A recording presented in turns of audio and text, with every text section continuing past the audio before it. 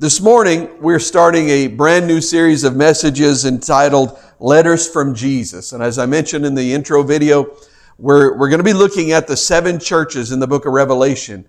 We're not doing a study on Revelation. We're not talking about prophecy, but in the very beginning of the book of Revelation, Jesus tells the Apostle John to write down these 7 letters to 7 churches with messages that he had for them.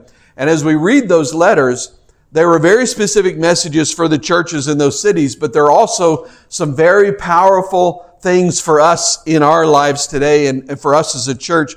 And so we're going to be looking at those 7 churches and what Jesus said to those 7 churches, because I know that it's going to speak to you. I know it's already speaking to me.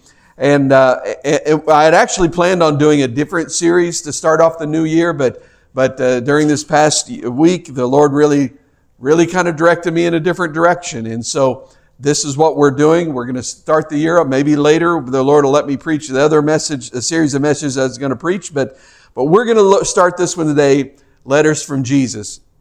And in the book of Revelation, as I said, there's a series of letters to 7 churches. They're very short little snippets to other churches that have tried to do what we're trying to do, because we're not the first to pursue living the way of Jesus. What we're pursuing is New Testament Christianity. We weren't the first to say, hey, we ought to do this together. We're not the first to say, let's try to do this and try to be this. This is just biblical Christianity. And so maybe by looking at other churches who tried to do this and tried to do what we're doing and either succeeded or failed, maybe by looking at other places that have tried to do what we're trying to do now, and by paying attention to them, we can maybe see some of the bumps in the road ahead for us. Maybe we can see a little bit into the future and see some of the dangers that may await us. And the first church that we're going to talk about today, the first church that a letter was written to in the book of Revelation, is the church in the city of Ephesus.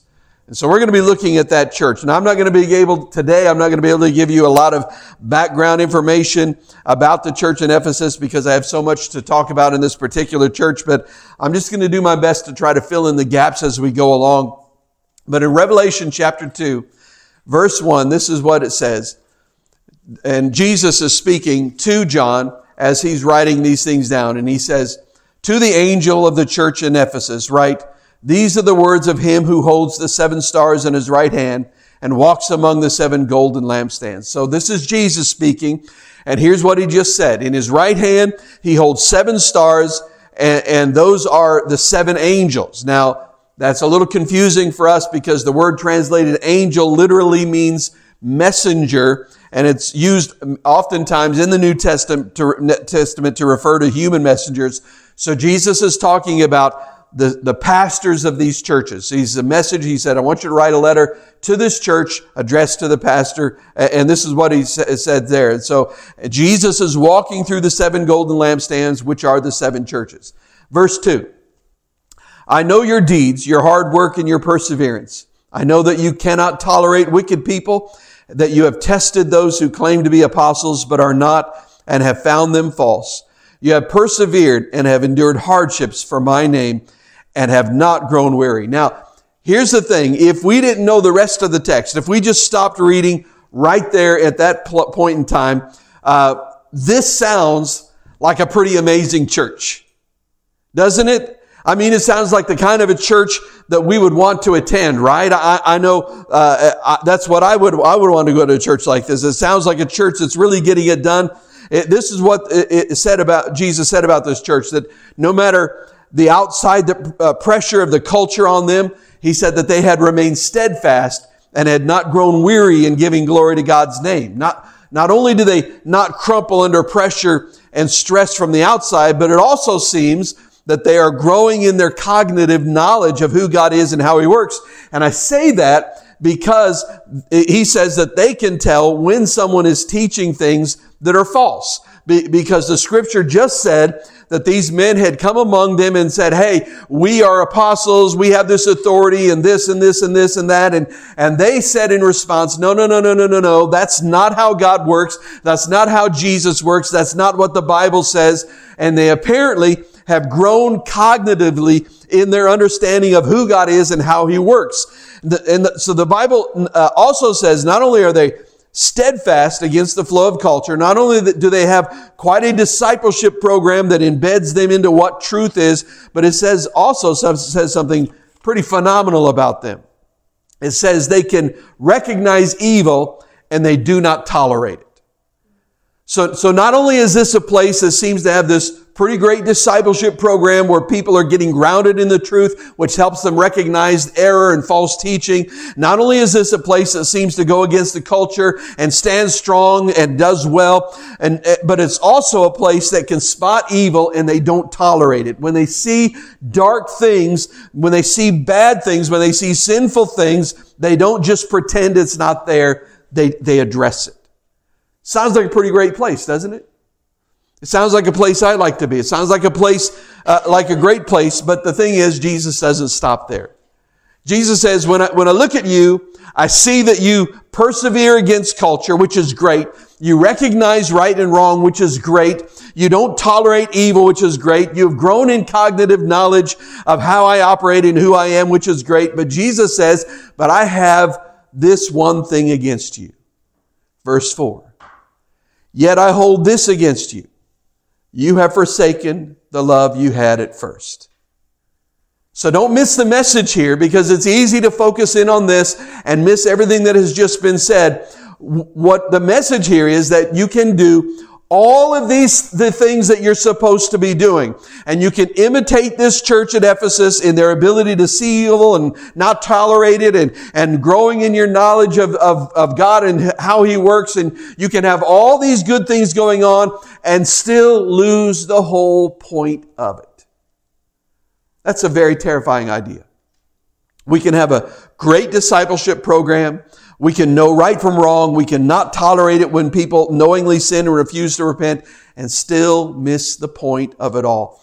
If we're not careful, we'll keep doing the right things, but we'll forsake our first love. That's a pretty terrifying idea, isn't it? Now, historically, as a preacher, I'm supposed to tell you that first love is Jesus, which is correct. That's right. So I'm supposed to say, so get out there and love Jesus more like you did back in the day.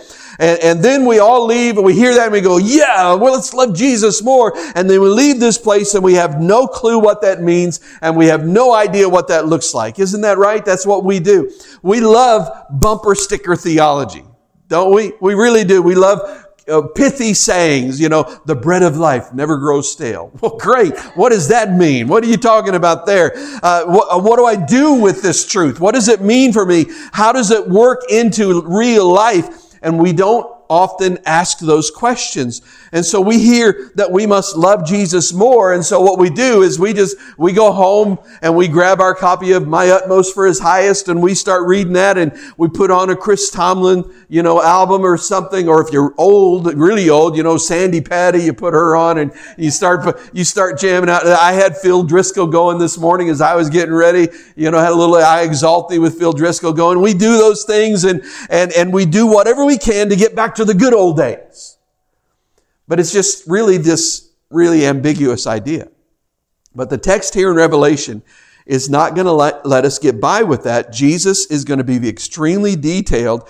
He's not just going to say you've left your first love, but He's going to talk about exactly what He means by that and what He wants us to do to correct it. He's not going to leave us hanging in this ambiguity. He's going to be very specific. Look at verse 5. Consider how far you've fallen. Repent and do the things you did at first. If you do not repent, I will come to you and remove your lampstand from its place. Jesus says, unless you go back to what you did at first, I'm going to take the lampstand from you. What is the lampstand? That's the church. So here's what He just said. He says, if you don't repent and get back to what you were doing at first, then you may still function as a group of people, but you will not be the light in the darkness.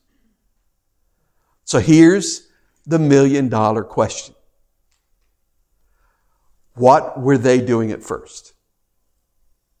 He said, go back and do what you did at first. That's the question. What were they doing at first? What deeds was He talking about? Well, to learn that, we have to go back to the book of Acts. We first learn about the church of Ephesus in the book of Acts. So you can flip back there to Acts chapter 19. Paul came to the city of Ephesus at the end of his second missionary journey, and then he returned for an extended stay, on his third missionary journey. Now, Ephesus was this gigantic, massive, sprawling metropolis. It was huge, and it was crazy pagan. It was the home of the temple of Artemis. Artemis was the goddess of the region, and the temple itself for Artemis was one of the 7 wonders of the ancient world. In order to worship Artemis, followers would go to this temple, and they would basically have sex with a temple prostitute, whether male or female. Ephesus was just this very dark, very pagan city that the Apostle Paul loved. And we know that he loved it there because he spent 3 years there, longer than we know of that he spent anywhere else. So Paul shows up and he begins to preach the gospel, and all these miracles start happening. Like that's there where, his handkerchief and his apron, because he would work on the side. He'd work during the day to support his ministry, and he'd have this apron on, his handkerchief to wipe his sweat and that sort of thing. And once he removes them from himself, that people grab those and they toss those on the sick people, and instantly the sick people are healed. And so these miracles are happening, and he's teaching the way of Jesus, and all these people are getting saved, and they're not worshiping Artemis anymore. And it's in Ephesus, and one of my favorite stories in all the Bible take place in Acts chapter 19. The story is when these 7 men see Paul cast out a demon in the name of Jesus, and so they decide they're going to try it, which is just brilliant, And so they walk up to this demon-possessed man and they say, "In the name of Jesus, whom Paul preaches, I command you to come out." And this demon speaks, and he says, "I know Jesus, and I've heard of Paul, but who are you?" Which I find scripture funny a lot of times. This one really cracks me up. I just picture this guy, "Who are you?" And then the Bible says that this dude beats all 7 of them naked. That's what the Bible says. It says they ran out of the house naked and bleeding. And one of the reasons I love this story is because growing up in high school, when there was a fight that would break out, you'd hear different people saying, "Oh, who won?" There was always a debate over who won and who lost. But here's what I've come to the conclusion, that if you came into the fight with your drawers on and you left it without your drawers, you lost. That's pretty much, there's no, well, he got a good lick in there. No, if you went with pants and you left without pants, you lost the fight. All right. So anyway, but that's neither here nor there. But right after that story, in Acts chapter 19, verses 18 through 20, we find the only specific deed recorded in Scripture that the church in Ephesus did. And I don't think it's a coincidence that in Revelation, Jesus says, "Get back to what you did at first." And there's only one recorded act, one recorded deed performed by the church at Ephesus in Scripture. So here it is, Acts 19, verses 18 through 20. "Many of those who believed now came and openly confessed what they had done. A number who had practiced sorcery brought their scrolls together and burned them publicly. When they calculated the value of the scrolls, the total came to 50,000 drachmas. In this way, the word of the Lord spread widely and grew in power." Okay, so in Ephesus, in this very dark, very pagan city, what's happening is these people are coming out of this pagan ritualistic culture where there's everything from rampant prostitution to bestiality to you name it, to the witchcraft and all of these things. And they're coming out of all of this, and they are confessing and they are repenting of the dark things in which they've been involved. The picture we get here is of a church in Ephesus that in the beginning, the picture we get is that of a church, a group of people is really gritty and really honest, and they've come together and they've said, "I've been a part of some wicked things. Jesus, help me." You have this very raw group of people that are coming together and saying, "I've cheated on my wife. Jesus, help me. I've cheated on my husband. Jesus, help me. I've betrayed my kids. Jesus, help me. I've been a part of very dark and wicked things. Jesus, help me. Set me free. It was gritty, and it was honest, and it was pretty powerful. But within 40 years, because that's within the time frame when this letter in the book of Revelation was written, within 40 years, however, this gritty honesty, this untamed desire to be clean before Jesus becomes civilized and pretty. Somehow they got pretty. Somehow in 40 years they went from we stink and need Jesus and we've jacked up our lives and need help to, hey, we're pretty cool, we're good, we're doing good, but that ain't right over there. And that's what's happened in this place. And that's what's terrifying. That we can do all these external things right and still not still have our first love and still miss the point. So what does that mean for us? I want you to turn to Numbers 5. Numbers 5, verse 5 and 6. This is what it says.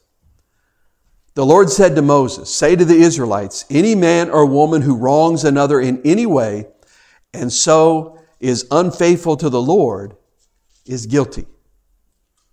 So here's what you have to see here this morning, because this has huge implications for us. The Bible in this verse just said that when I sin against you or you sin against me, that there is a third party involved in the conflict.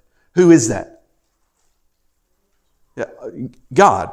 Always guess God or Jesus when you're in church. If you're not sure, that's your first guess, no matter what it is. If somebody, it's like this, I've told this story about the little boy in Sunday school, and that the teacher got up there and she said, okay, class, what's furry has a long tail and hides nuts for the winter? And the little boy spoke up and said, well, it sounds like a squirrel, but I know the answer is Jesus, so always guess Jesus first.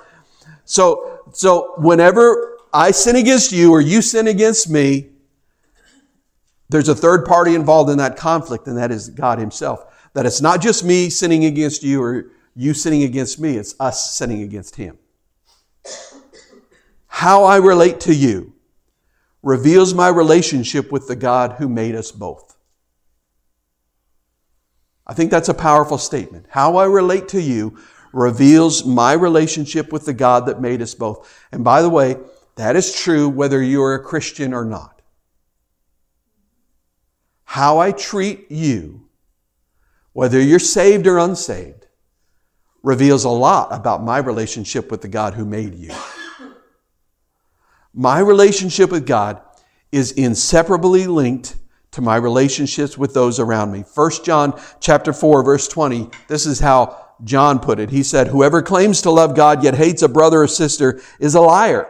For whoever does not love their brother and sister whom they have seen cannot love God whom they have not seen. You see, we are intertwined. We're intermingled. You can't separate us out. I mean, how many of you ever heard somebody say something like this? Or maybe you even said it yourself. Well, this is just my junk, my sin. This is my sin. I'm not hurting anybody else. You ever heard anybody say something like that? Maybe it's porn, maybe it's anger, maybe it's drugs and alcohol, but you have this thing in you and you think it's just your problem. If you have that junk inside of you, if you have that dark thing inside of you, if you have sin inside of you that you're not dealing with, then the truth is you're not becoming all that God created you to be. Another way to say that is you are not becoming fully you. So follow me here on this. Because we are the body of Christ, and the Bible says that we're held together by what every joint supplies, because you are not being fully you. Here's what the implication is for us as a church. We cannot be fully we if you are not being fully you. So if you are living with sin in your life, if you're not dealing with that, if you got that thing hidden inside and you're walking through in your life and you're wearing the mask and pretending it doesn't exist and you're not becoming everything God wants you to be, then you're not just hurting your life, but you're hurting the entire church, because we can't be everything God wants us to be corporately if you're not becoming what God wants you to be personally. So if you're not fully you, we can't be fully we. So who are you hurting? You're hurting all of us. You see, God's given you this creativity and vitality, and instead of using it for the reason it was given to you, you use it to hide. And that is exhausting. God tells us how to handle it when those dark things are inside of us. In Numbers chapter 5, He says this, "Any man or woman who wrongs another in any way and so is unfaithful to the Lord is guilty and must confess the sin they have committed. They must make full restitution for the wrong they have done, add a fifth of the value to it, and give it all to the person who they have wronged." So if we have those dark secrets, we're walking in that darkness, the Bible says, don't hide it. Don't hide it. You need to confess it and make it right. And I don't know, I read that. Isn't that horrible? Isn't that frightening to us? I mean, it doesn't say, well, I'll just give you a year to work through this, or why don't you just try to secretly make things right? Both of those are much more attractive to most of us as human beings, but the Bible says, confess it with your mouth and make things right. If you've stolen, repay. If you've lied, give the truth. Confess it. But that's just not us. That's not what we want to do. We like to stuff it down deep down inside of us so that no one can see it, and maybe even we can't see it ourselves. See, I think there's a reason why there is no place that we go anymore without a gadget with us, our phone. I mean, have you ever taken time to, when you sit down at a restaurant, to look around and see how many people are on their phones while they're sitting there having dinner with family, with friends? I mean, it's just crazy. We constantly have that. And even if we're not with other people, we're always on our phone. I'm the same way. I'm just here to tell you that I relate with you in this, that I'll be sitting there and I just have this urge to pick up my phone. Let's see what's happening on Facebook. Let's see what's going on in the news. I gotta get on my phone and start doing these things. And I think there's a reason why we're constantly on that. We're constantly checking. We're constantly looking at our phone and looking at something or dealing with things. We're listening to music. We're listening to a podcast, whatever it is. We do that. And I think this is one of the reasons we do that, and we're so busy and we watch so much TV, we have so many hobbies, is because when things get quiet, then we get a glimpse of who we really are, and most of us don't like what we see. It's easier to ignore and easier to hide if I keep the noise going. We don't want to think, we don't want to see who we are. And I want you to see something. Go to Psalm 32. Because we need to understand the power of what He's telling us to do here. Psalm 32, verses 1 and 2.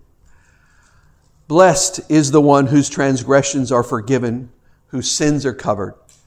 Blessed is the one whose sin the Lord does not count against him, and in whose spirit is no deceit. Now the word blessed is the word fortunate or happy. So the Bible is saying fortunate, happy, blessed is the man who has come clean about all the dirt in his life and has found that forgiveness from God. Fortunate, blessed, happy is the man who does not wear the mask, who does not pretend, who does not play the game, and in whose soul there is no lie. Happy is the man, fortunate is the man, blessed is the man who has said, I really stink at life. I really mess things up here. Fortunate is the man who comes clean.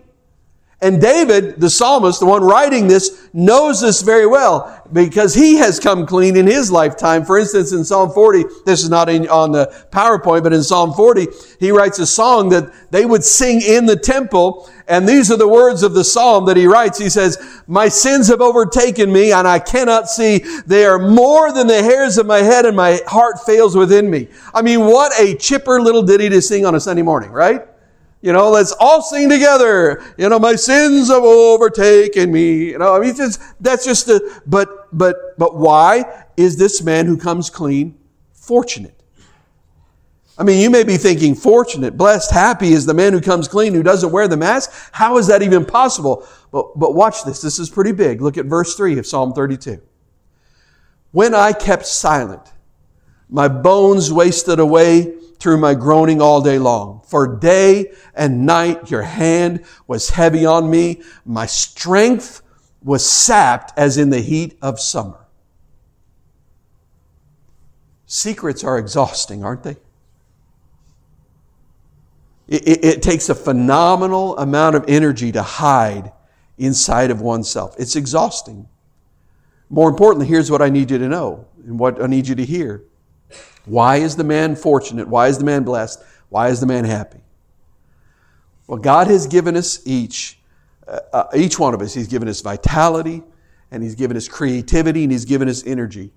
And when we hide inside of ourselves, when we're not honest, when we don't come clean about our junk, but we hide it and pretend that it's not there, then our creativity and our vitality and our energy is diverted into hiding so that we're half the people that God created us to be. We're half the fathers, husbands, wives, parents, workers, and on that God created us to be. You take the energy that God has given you, for example, to create art, and write songs, and to be a lawyer, or to be a construction foreman, or to be a welder, or to be a daddy, or to be a mommy, or to be a husband, to be a wife, whatever it is. And you take all of that vitality that was given you by God to swim in the deep ocean of life, and you dam it up and you use it to hide.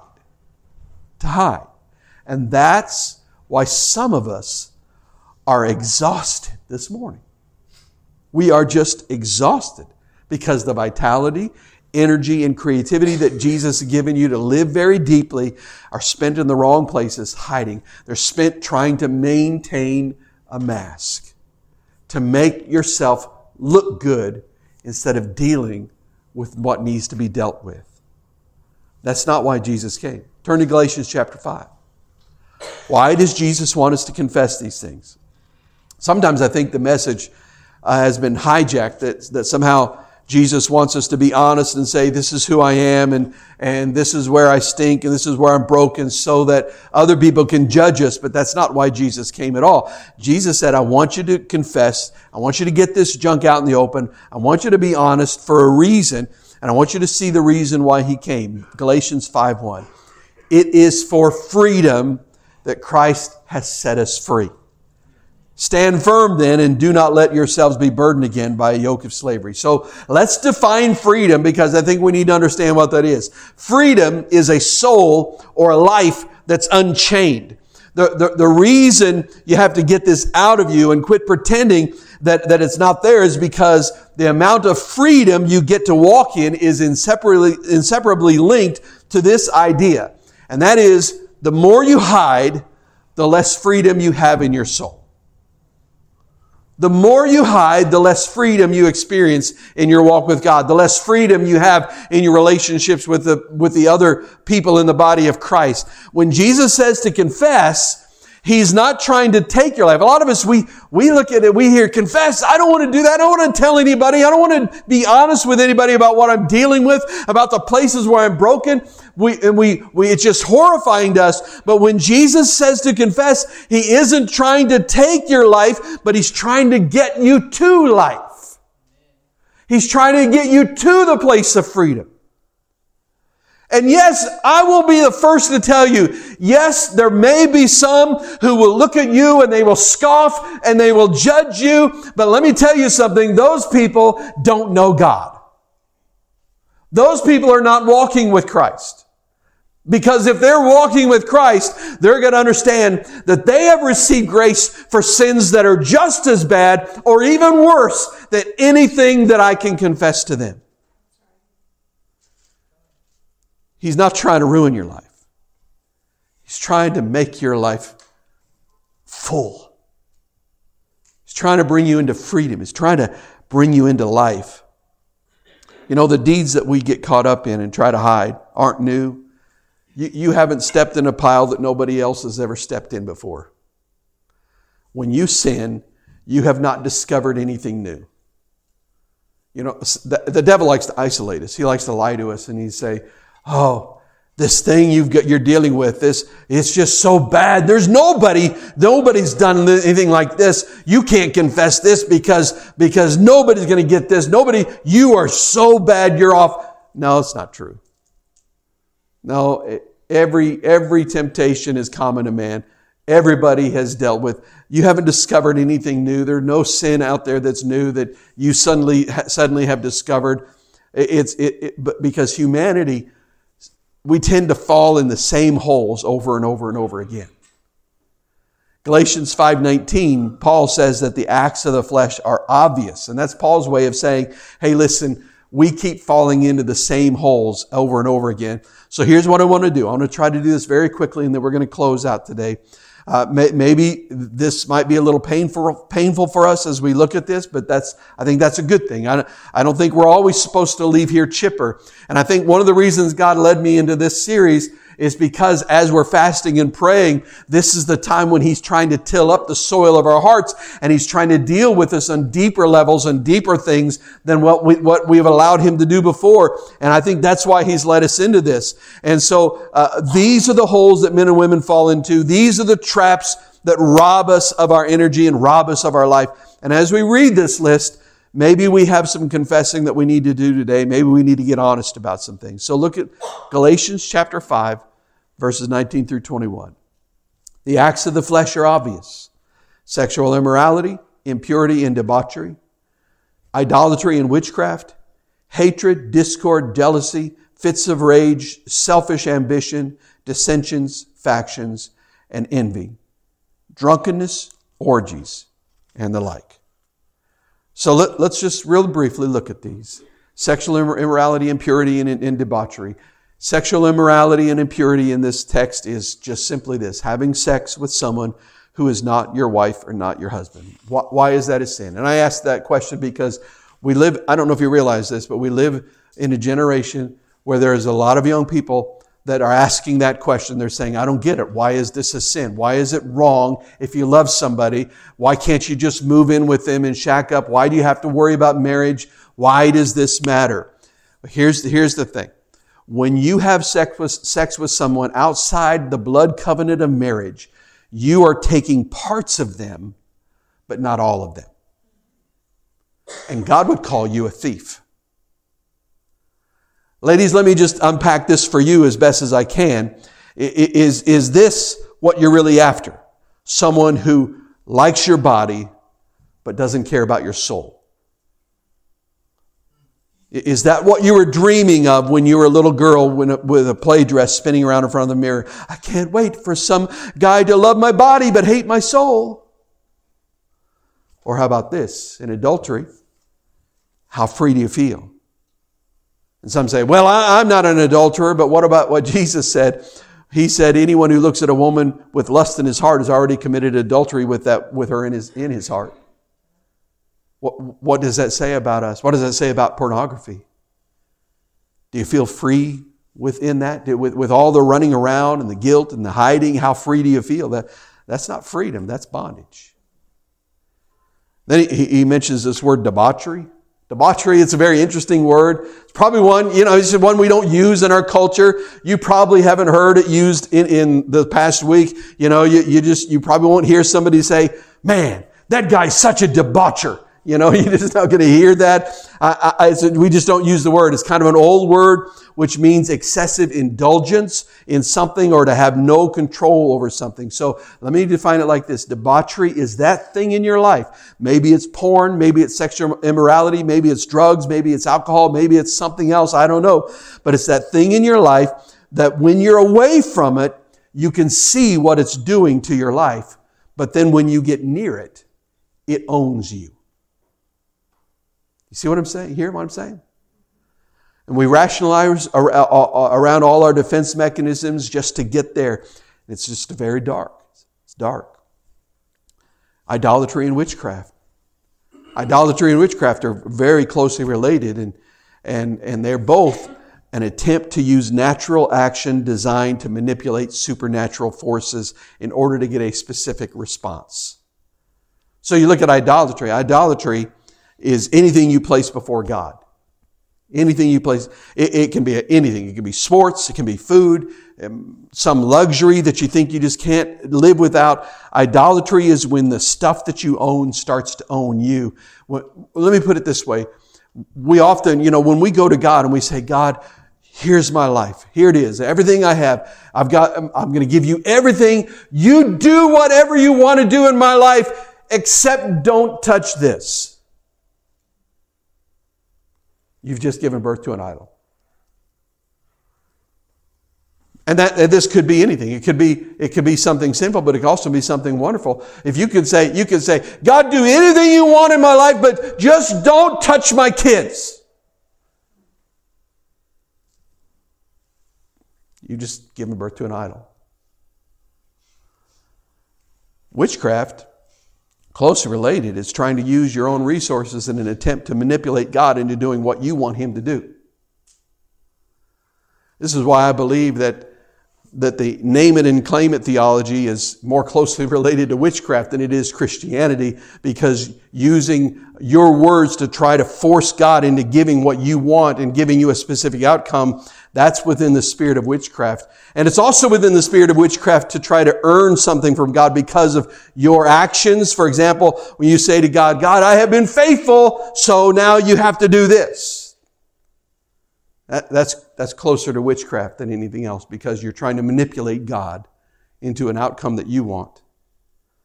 Then he talks about hatred and discord. How many of you know the world is a trashy place, isn't it? There's some hard junk out there. I don't know what you've seen. I don't know what's been done to you. Some of us have come from really jacked up homes and we have seen some really dark things happen. Some of you have seen churches do things and people in churches do things that are wicked, that are just not right. But I want you to look at me. I want you to hear me on this. The thing about holding on to hate for whatever reason, no matter what has been done to you, the thing about holding on to hate is that you're not going to get back at the people who hurt you by holding on to hate. You're just going to burn yourself up. The victim of your hate is going to be you. Hear me. I don't know what you've seen. I don't know what dark thing has happened and what's been done to you. But you're going to have to get to the place where, and I'm not saying this is easy, and I'm not saying this is fast, but you're going to have to learn with the help of the Lord to let it go and put it in the hands of God and say, God, judgment is in your hands for this person. It's not mine anymore, or it'll burn you up. If you don't let it go, now hear me on this. If you don't let it go, you're going to become the very thing you hate. Because we tend to become like those things upon which we focus. That's why the Bible says we should be beholding Jesus.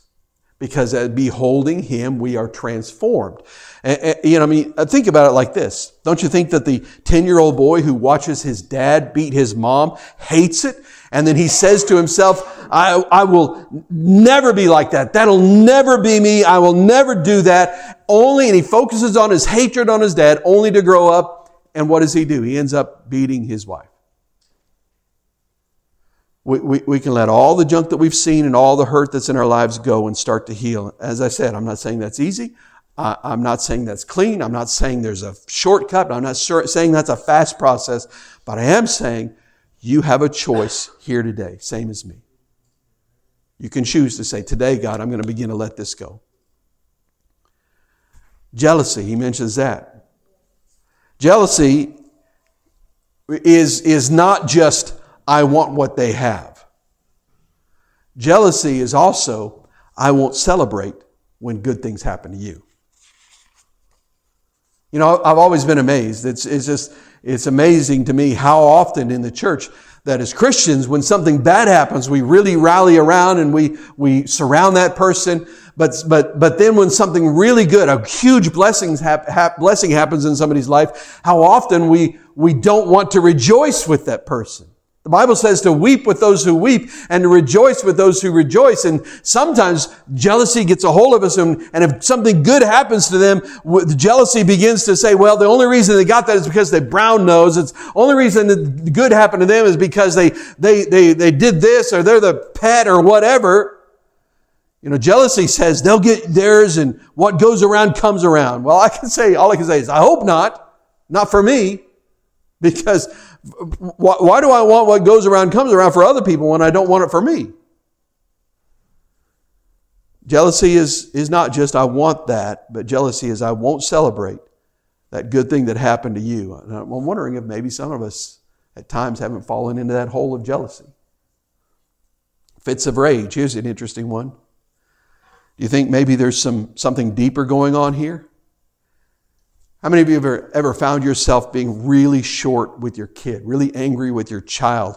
Your kid does some little thing, but for whatever reason, that's the biggest thing in the world to you at that moment. Right? It's just this itty bitty thing, but it's like they punched you in the soul or something, you know? So there's this outburst. You know, don't do that. What's your wrong? Why are you always unable to do this thing? Well, here's a better one. And I think you might laugh at this because maybe you'll see yourself in this. How about in traffic? When that guy pulls out in front of us and all of a sudden it is completely personal. You know what I'm talking about? Am I the only one in here? You know, it's like, they did that on purpose. Why do they hate me? You know, it's like all of a sudden, you know, that guy has attacked everything that is good and right in the world and he must be destroyed. You know, or at least get in bad and evil glare from me or something. It's got to get something. Let me ask you something. You think that maybe that's just revealing something else deep and down inside of us? I don't know if you've traveled much outside of this country, but most places don't drive like we do. And I don't mean that we're bad drivers. I mean, if you go to third world countries, I've come to the conclusion many of those countries do not have traffic laws. They have traffic suggestions. You know, and it's just crazy. People, you know, pull up to a red light and they'll just slow down a little bit and look and honk and go on through. And people are just, I remember driving I wasn't driving, I was on a bus in Manila. And and you get there and whoever gets their nose in first gets to go first. And I mean, it's crazy and people are cutting each other off and all these crazy things going on. But you know, one of the things they don't have is they don't have road rage. So maybe it's something going on inside of us. Maybe it's not really the traffic. Maybe it's not really that guy cutting me off. Many people have unresolved issues in them and they just keep burrowing deeper and deeper inside, causing these fits of rage. They don't even know why they act the way they do. They just do it. Could it be that in the deepest parts of our heart, we don't like who we are and we say, well, I'm just not good enough? The problem with that sentence is that it starts with the word I. Therefore, it's idolatry because I've taken the throne instead of Jesus being good enough for me. I say, I'm not good enough. But you see, when the problem with this anger is inside, that maybe there's something going on inside of us as we say, well, they made me mad. They made me angry. No. Nobody can make you anything. What happens is, if I had a cup up here, a cup of water, and I started shaking it, and if I asked you, okay, why did that water come out of that cup? Most of you would say, well, because you're shaking it. It's wrong. The reason the water came out of the cup is because it was in there in the first place. If there's no water in the cup, I can shake it all day long. It's not coming out. And when life begins to shake me, whether it's something as simple as somebody pulling out in front of me or somebody doing something absolutely abominable to me or my family, when life begins to shake me, if that's what comes out, all that is showing me is that was what was in there. So maybe there's something there we need to deal with. He talks about selfish ambition, dissensions, factions, and envy. You know, when you say, I'm going to break up the party, I'm going to form teams, I'm going to keep score, it's us against them, that's selfish ambition. And I want you to understand, ambition is not the problem. Ambition is not a sin. Selfish ambition is the problem. Selfish ambition causes all those other things listed, dissensions and factions and envy. Then he mentions drunkenness and orgies, and this is just, you know, the numbing of your soul to the reality of life, whether it's through alcohol or drugs or sex. This is any aspect of life that you wire into your life that helps you escape from what you really are. So these are the holes that we fall into. And we, church, must be careful that we do not replace honesty with doing church. We must be careful that we don't become like the church at Ephesus, where we move away from this gritty honesty of saying, this is who I am, this is what's going on in my life. I want to be honest about it because I want to find freedom in it, to playing the game and doing church and wearing masks. We've got to be careful. We need to be careful that we don't sacrifice honest living for a good appearance. And we have this chance today to accept this great invitation from Jesus that says, blessed, happy, fortunate is the man who is willing to say, I'm not doing well. This is one of the reasons why our Connect groups are important, why it's important in our Sunday school classes to have time to be open and honest with one another, because it's in those settings that we can be honest and we can form relationships that are deep enough with people where we can say, listen, I need you to pray for me. This is what I'm dealing with. This is where I'm hurting. This is where I'm angry. I feel this inside of me. This has happened and it's shown me there's something going on and I need you to pray with me. And we have this chance today to finally walk in some freedom. We have this chance to finally come clean about who we are. We honestly have a chance to get this great picture of Jesus. Because when you dump all of your junk out,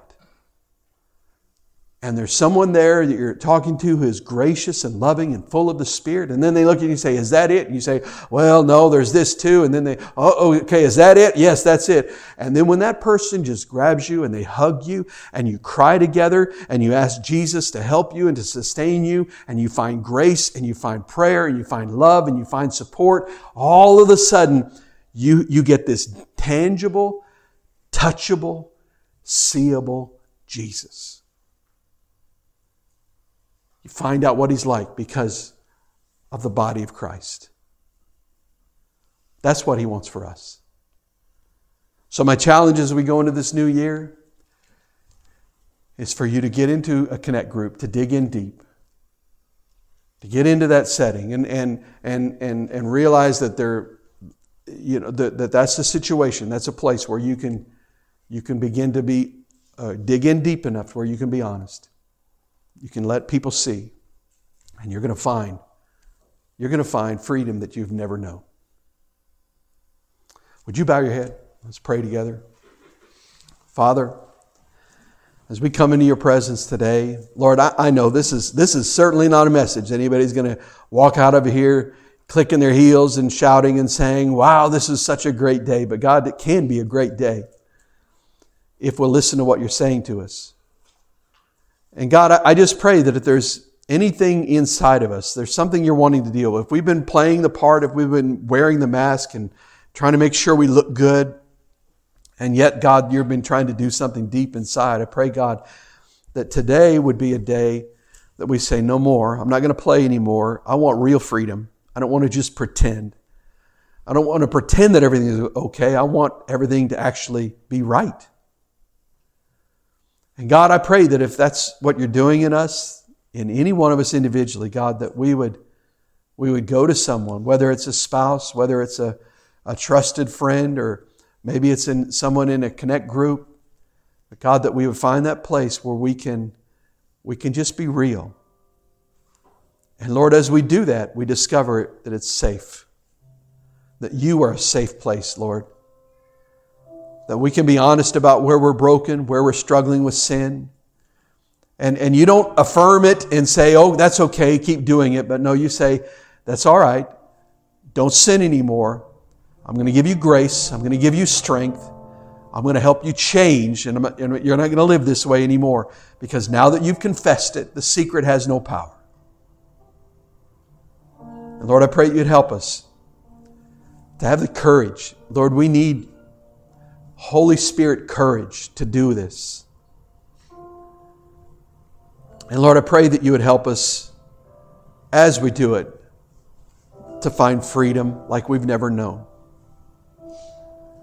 Freedom to worship you. Freedom to create. Freedom to share Christ. Freedom to be who you made us to be. And God, as you help us each to become who you made us to be, then you can help us as a church to become what you created us to be. And with heads bowed and eyes closed, and there's nobody looking around, and listen, I don't even know what to ask you to do other than just simply say, if you'd say, Pastor, I want you to pray for me. Because I know God's dealing with me. He's talking with me. And I just need courage to do what I need to do. If there's anybody, would you slip your hand up? Yes, yes, yes. They're all over the place. They're all over the place. We're not interested in playing games here. We want to be the people of God. We want to be real. We want to be a light in the darkness. I want to pray for you. And listen, if you need to, first of all, these altars are open. If you need to come right now, you can come. You can come, you can kneel, you can stand, you can get on your face, whatever you need to do.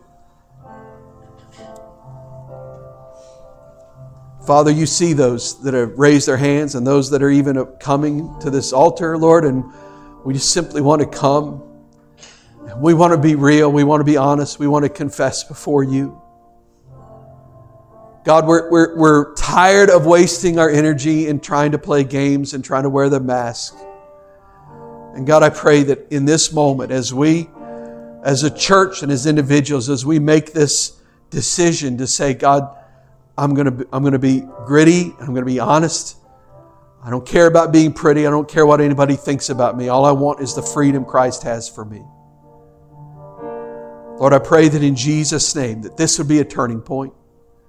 And I know, Lord God, that so many of these things, it's not something that happens overnight. The forgiveness is instant, but God, that sometimes it takes a while for us to learn how to function outside of these things. And so, God, I pray that if whatever it is, that you'd begin that work and that you would be faithful to complete it until the day of your appearing. And we thank you for what you're going to do. In Jesus' name we pray. Amen.